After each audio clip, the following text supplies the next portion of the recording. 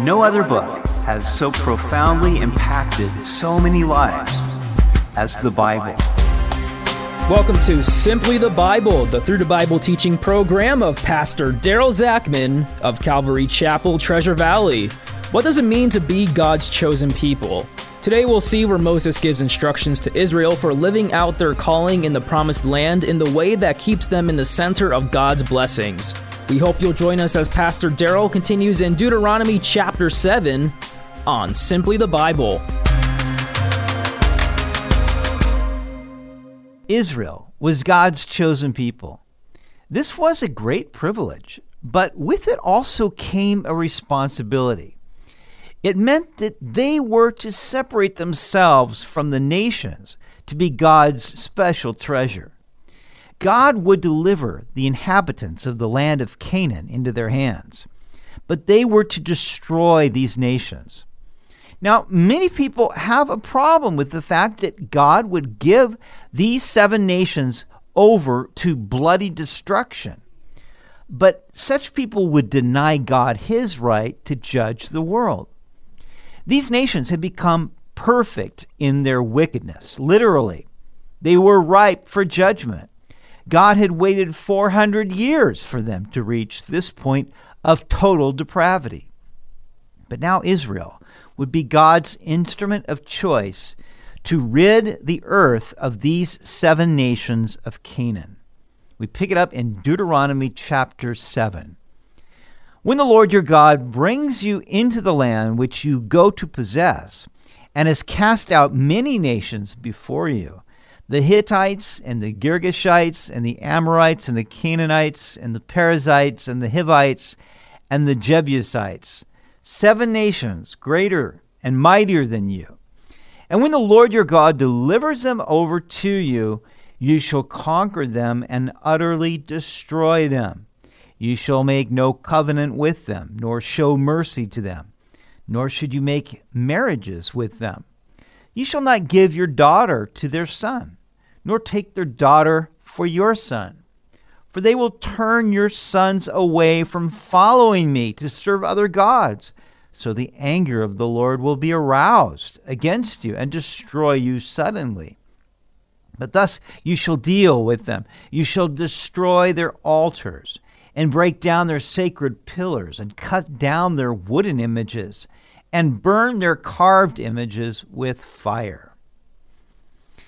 There is no question that evil exists in the world. We don't always want to admit that, but it's true.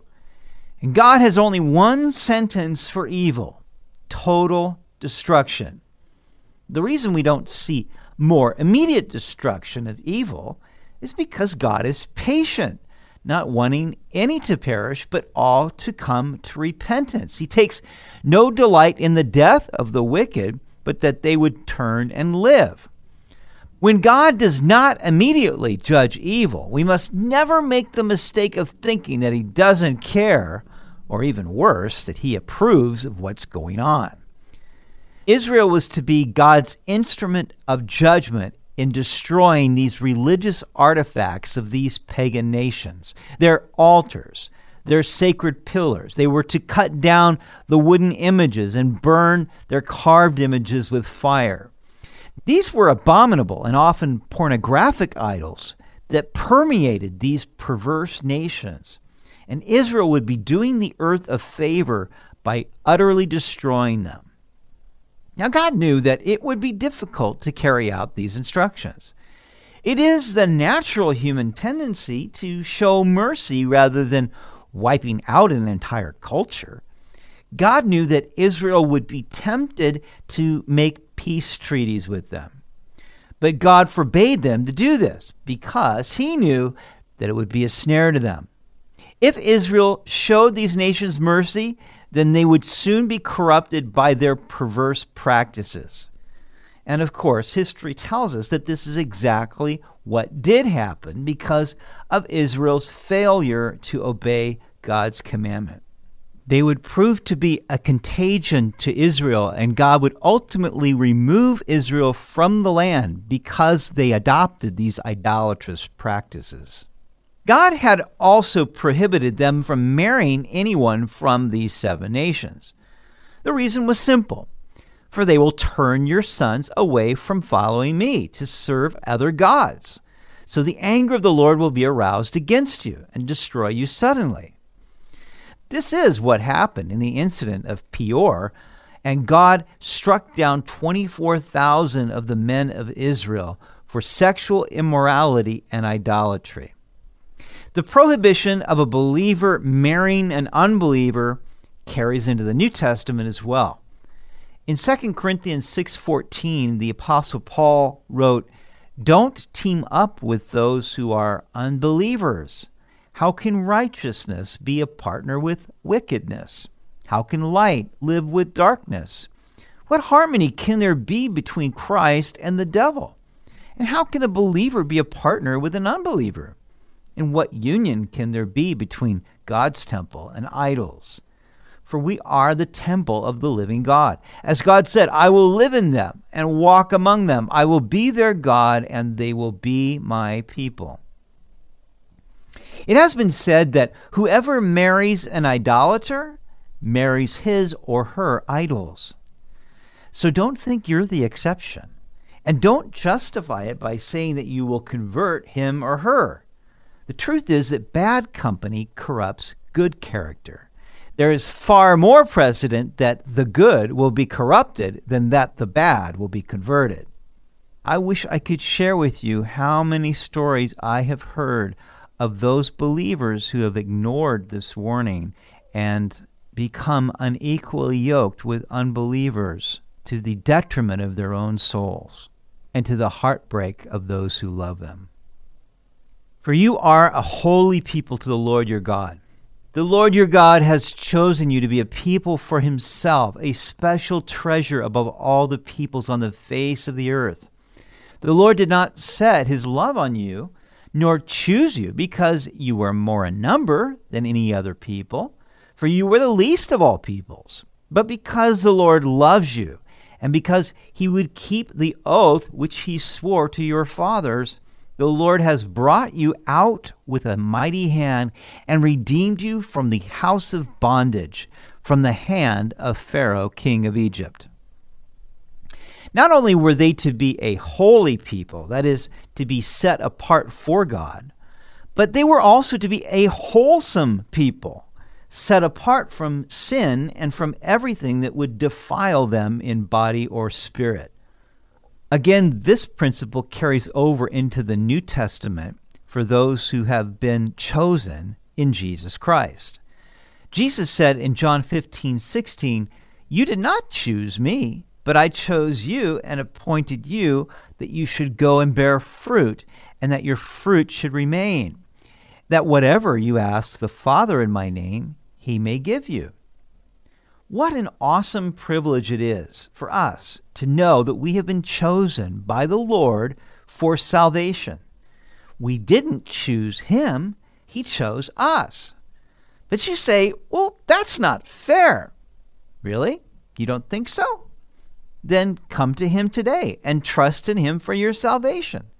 Because Jesus says, all that the Father gives me will come to me, and the one who comes to me, I will by no means cast out.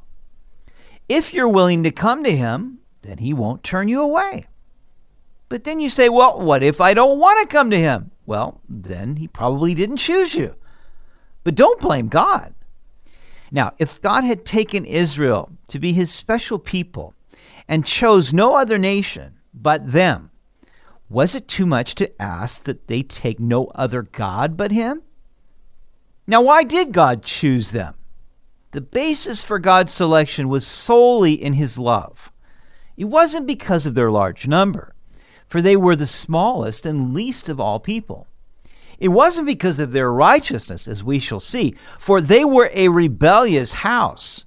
It was because their fathers Abraham, Isaac, and Jacob had found favor in God's eyes, and God swore a promise to them that he would give the promised land to their descendants as an everlasting possession. That was the reason. God didn't want them to get a big head about it. It had to do with God's love and God's promise to the patriarchs.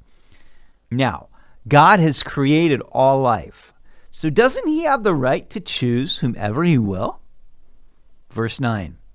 Therefore know that the Lord your God, he is God, the faithful God, who keeps covenant and mercy for 1,000 generations with those who love him and keep his commandments. And he repays those who hate him to their face to destroy them. He will not be slack with him who hates him. He will repay him to his face. Therefore you shall keep the commandment, the statutes, and the judgments, which I command you today to observe them. You see, this was a love relationship. It was a covenant, a marriage covenant that God was making with Israel. And a love covenant is proven by one's faithfulness. Jesus said in John 14:21, he who has my commandments and keeps them, it is he who loves me. And he who loves me will be loved by my Father, and I will love him and manifest myself to him. You see, that's the way we prove our love to the Lord, is by keeping his commandments. Now, we like the fact that God is faithful. He is trustworthy and unchangeable, so we can count on him no matter what. But he is also faithful to repay those who hate him and who violate his commandments. It says in verse 10 that God repays those who hate him to their face to destroy them, and he won't be slack in it. Now, we must accept both the positive and the negative side of God's faithfulness. And that is why God is worthy to be feared as well as to be loved. If we fear him and love him, then we will keep his commandments.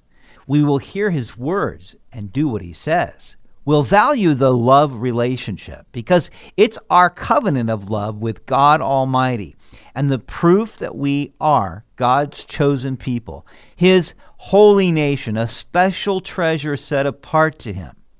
But beware of loving this world and compromising with this world so that it would turn your heart away from the love of the Father.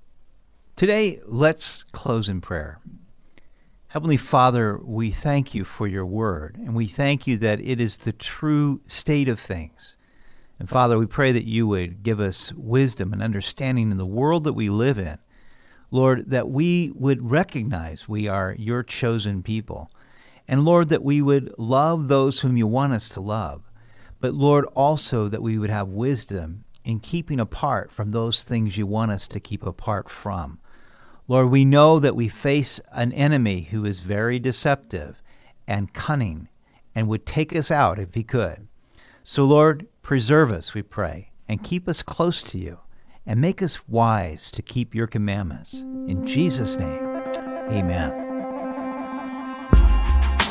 You've been listening to Simply the Bible, the Through the Bible teaching program of Pastor Daryl Zachman of Calvary Chapel, Treasure Valley. For more information about our church, please visit our website at calvarytv.org. To listen to previous episodes, go to 941thevoice.com or check out our iTunes podcast. Tomorrow we'll see where Moses warns Israel that after they enter the good land, they must not forget the Lord and all he has done for them. It's a good reminder not to forget our roots. We hope you'll join us as we continue through the book of Deuteronomy on Simply the Bible.